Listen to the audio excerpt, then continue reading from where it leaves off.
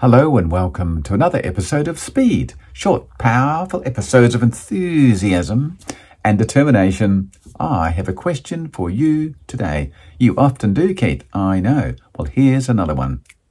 What is your kryptonite? I'm sure you know what kryptonite is. It's the thing that disables Superman.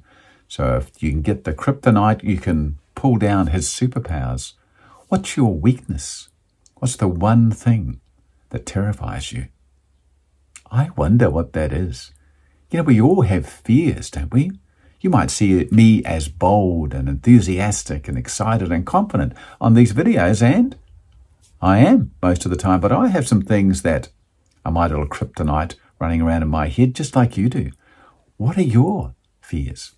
The thing I've noticed about fear, and someone said this a long time ago, if you actually stand at the door of fear, you'll be terrified. But if you knock and open it and step through, typically there's nothing there.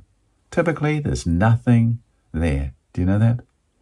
We have all these fears, false evidence appearing real, F-E-A-R. Fears about our life, about what people might think or how we might fail or how this might not work out. Do you know that public speaking is the number one fear in the world? I'm not laughing just to make fun of it. That's terrible, isn't it? The number one fear in the world, public speaking, getting up and speaking and making an embarrassing fool of yourself. That's what we think. But it's not like that. I teach people to speak in public, have done for many years. It's amazing to watch the transformation, to remove that kryptonite from their life when they might have to speak at a wedding or a funeral or a business function or at a school. To remove that kryptonite, it just opens the door for many things. Because it can hold you back in many, many areas of your life. Do you know that? Find out what your kryptonite is. Think about it. What's the thing that terrifies you in your life?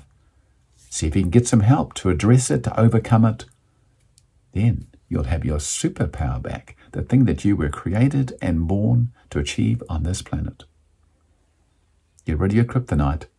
Get your superpower back. Put on your cape. And come on, let's change the world. You can do it. Let's do it together. Come on. Thanks for watching. I really appreciate it. Have a fabulous day. Bye-bye.